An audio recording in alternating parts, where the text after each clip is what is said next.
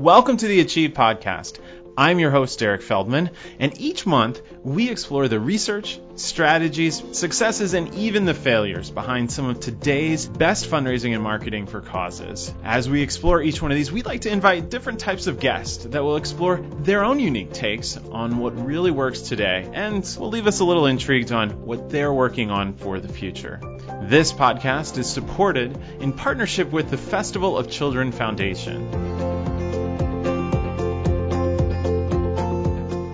We're excited because today is a discussion around research and science behind philanthropy. Our discussion is going to be with Dr. Amy Thayer, Achieve's own Director of Research. Dr. Thayer co-authored books and chapters around behavioral, as well as wellness and health populations, generational differences in charitable giving. She served as the associate faculty at the Indiana University, Purdue University, Indianapolis, where she taught research methods, as well as studied and worked at Virginia Polytechnic Institute and State University. We're excited to have Dr. Thayer with us on this edition of the Achieve Podcast. Well, hi and welcome, Dr. Thayer. Thanks for joining us today. Well, thank you for having me. I'm very excited to talk with you today. Well, I'm excited too because this is kind of one of those where you and I, who actually work together, get a chance to get a chance to help everybody else understand the thinking behind some of our research as well. So I appreciate it. Yeah, it'll be fun. All right, so you got to give some people some background. Tell the audience, give us a little sense of how you got to where you are, and a little bit about your research history in the past. Yeah, sure. So my background professionally has actually been working with different kinds of multiple not-for-profits. And so after a decade, I think, or so of doing that, I went back to school, got my PhD. I studied behavioral science and actually in the health sphere where I studied overweight and obesity. However, as time went on, I had a few jobs in that actual area. But then what I found was I really wanted to bring together both my professional experience with my education. And so although behaviors in science are a bit different than perhaps behaviors in philanthropy, the reality is that the theory behind behavior change and behavior science is actually the same. And so I found a position that actually merged those two backgrounds and those two skill sets at the Indiana University Lilly Family School of Philanthropy. And so that position actually offered me an opportunity to take what I knew in behavioral science and behavioral change and apply it to philanthropy. Excellent. And then from there, obviously, I met you, and we moved into doing some research at Achieve. Yeah.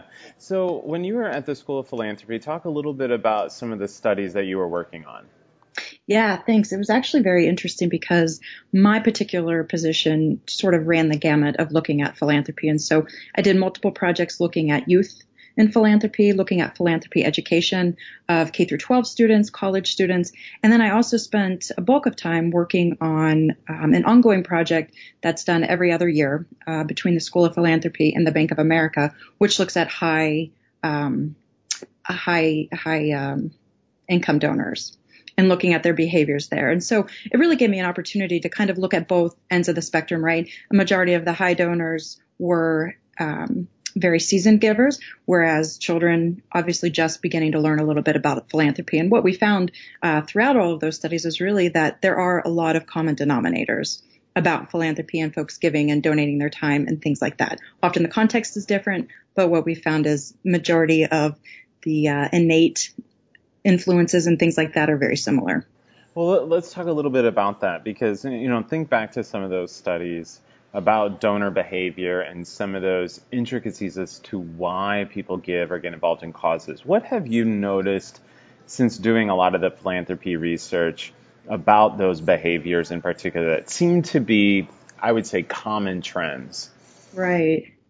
What's really interesting because I think across the board, philanthropy is a very personal type of behavior and or thought, right? We're all involved in our daily routines and what we're interested in specifically in our own lives. And I think at times we lose that thought that although may have different interest areas than you, really the innate drive in me is to give back and to help folks, that I want to help that are important to me. And so those particular groups might be different, but that drive, that internal belief system is really pretty common across the board. And so one thing I think has been really interesting to see is that we're now finding out like the health benefits of giving and donating, right? Not only psychologically, but also physically. And so I think when you put all those things together, this is a particular behavior that's going to, be common throughout humanity. Yeah, and because I think in terms, we're also tapping into a little bit of that empathy and emotion, right? For sure, right? Because I think I'm always amazed because a lot of evidence will show you that folks who actually materially probably have the least tend to give the most.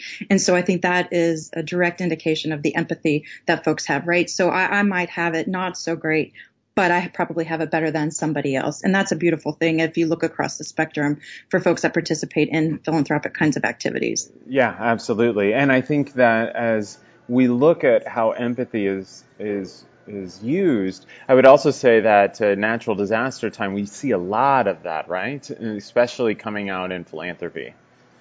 Yeah, I think absolutely. And the different kinds of disasters in different regions, right, very specific to a particular area. But the rate at which folks are coming out to support people who they may never have met, to a place they may never go, is really, I think, a huge testament to human empathy and compassion. So we often think that donors make rational decisions in their brain around philanthropy. What have you discovered in the years doing the research?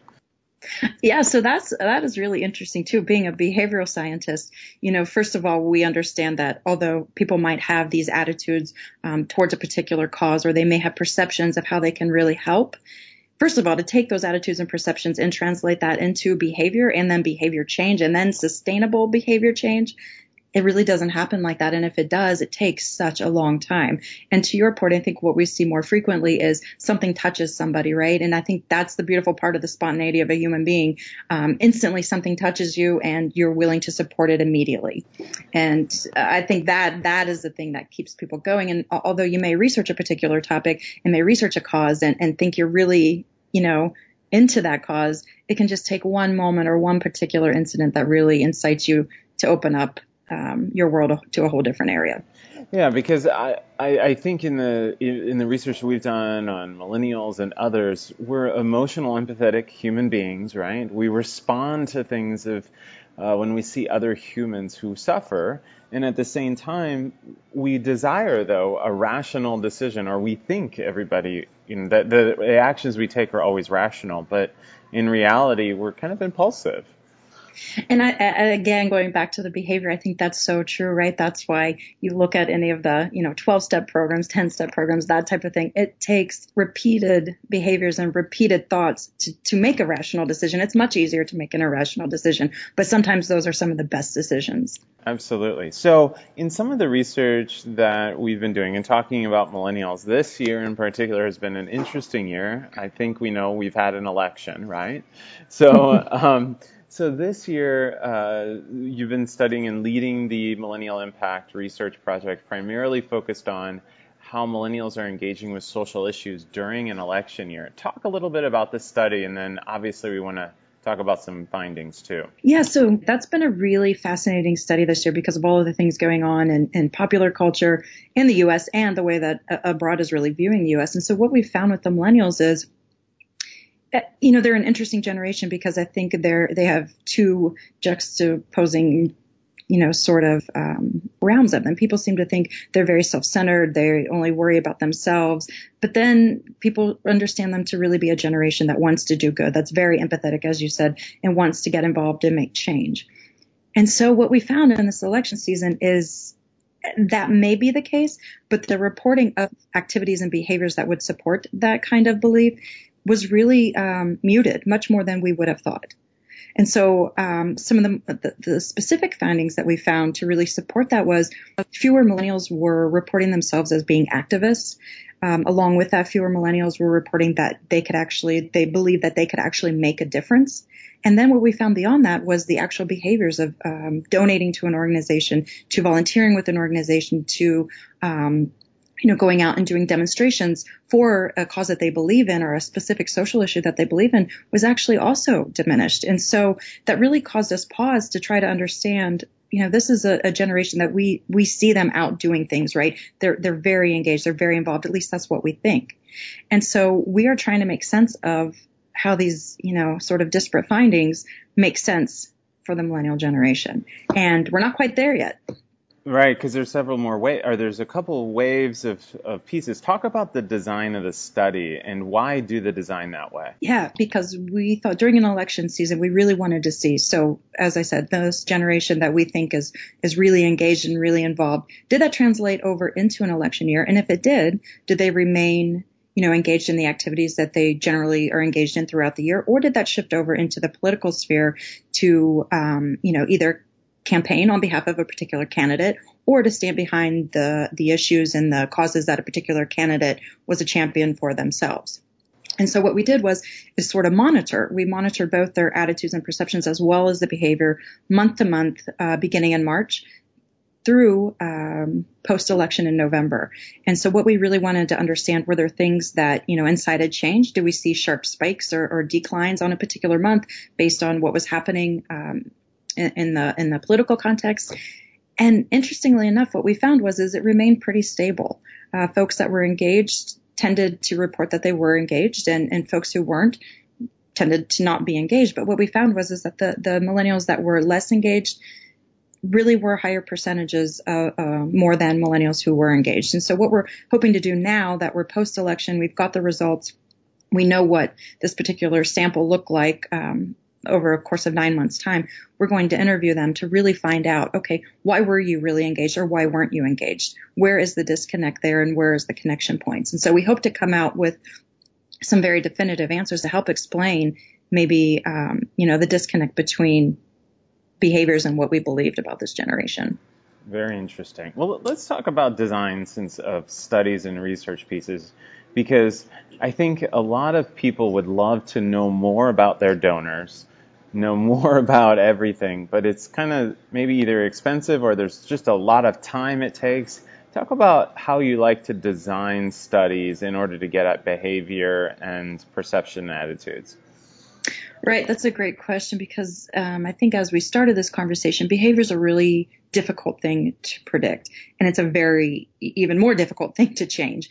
And so with this study in particular and what we're trying to understand as we move along to either predict people's behavior or to understand it is you need to understand what they do consistently, right? I think as the old saying goes, the most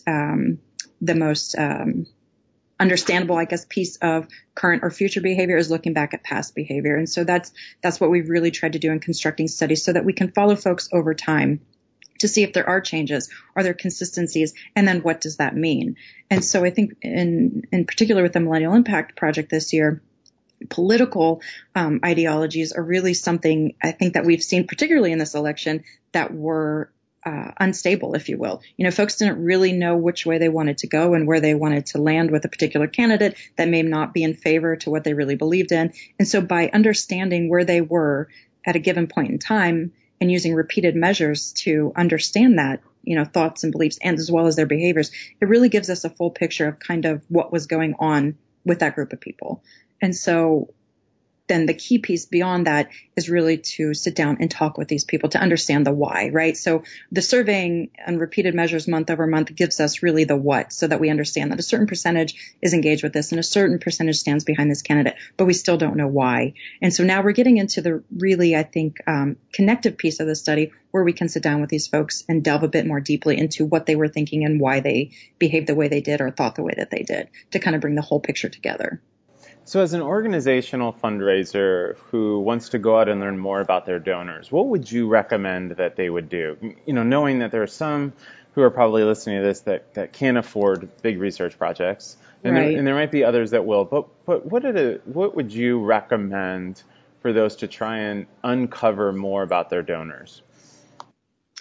Yeah, I think first and foremost, it's key to know what motivates your donors, right? Who are they? But what is the motivation behind them interacting with your organization. It's probably the cause that they're interested in, but what is it that you as an organization are doing to really capture their attention versus another organization that may be supporting the same cause? So you want to understand where they are and what they hope to do. The other key issue I think that may be neglected is donors really want to know, how does their time, how does their money make a difference? Right. And so I think a lot of effort is put into the front end, really trying to encourage folks to interact with the organization, to support this cause. But at the end of the day, you need to have some accountability to them to say, hey, this is how your time, your money made a difference to this cause. Because again, going back to the beginning of this conversation, I think donors and folks involved in philanthropy really have this innate sense of wanting to do good. And if they know that they've done good, then I think you have a better chance of retaining them and bringing them back to your organization. And a couple other questions here as we wind down. One of them being, there are so many survey tools and options and opportunities out there for anybody to pick up and just send something out and try and get information. Right. What are some common things that you see in surveys that are developed either by an organization or an individual who's not a researcher that tend to be flaws that you would recommend to try and not do? Yeah, good question. I taught a research methods class actually for a few years at the university, and I'm always amazed. People think creating surveys are very easy. Students said, I can create a survey. But they're actually, if they're done correctly, they're very, very difficult to create. And I'm still learning myself as I go along. But one very important mistake I think that we've all made at some point in time is the leading question, right? If you really want pure, useful, helpful answers, you cannot have a leading question that sort of pigeonholes a person into answering a specific way. Right. So you want to ask it in a non-biased way, if you will, non-skewed way, to get the most beneficial information you can. Additionally, I think a lot of us have an idea that a survey either needs to be really long or it needs to be really short. When the reality is I think you need to figure out what specific information you want and ask the best questions to obtain that information. And so I think demographic information is very important and key, because if you're asking people questions about their attitudes, their perceptions, what their behaviors are, if you don't know who those people are, it doesn't really help you. So I think having specificity as well as concise survey instrument, and then also open sort of questions that people are free to answer, are really the most beneficial. All right, last question. If you're wanting to go out and find out more information, what's sort of the first step that somebody should take to learn more about how to do some research on their donors? Yeah, that's really interesting. So I think, number one, if you're looking at current donors, right, you want to utilize all the analytics that you have available to your disposal. Who's visiting your website? What are they visiting? How much time are they spending there?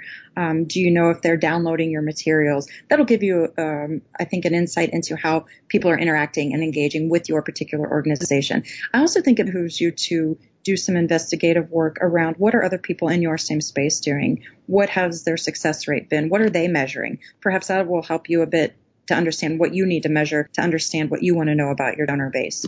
I think we all use the anecdotal information that we have, and we're very, for lack of a better word, egocentric about what we believe, because this has been our experience. But just because it's your experience, you have to remember that's not everybody else's experience. And so that's where evidence-based, surveying, evidence-based information on how you make your decisions around your organization and how you're going to interact with those donors is so key.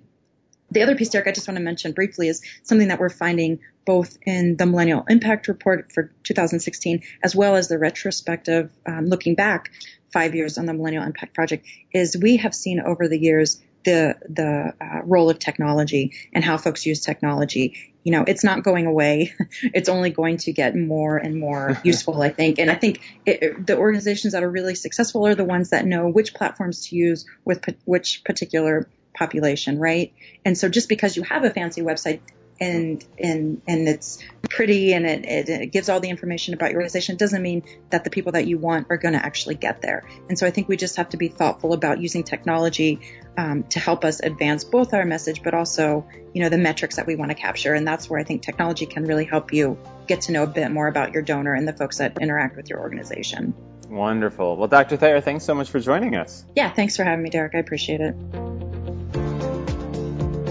We again want to thank Dr. Thayer for joining us on this edition of the Achieve podcast.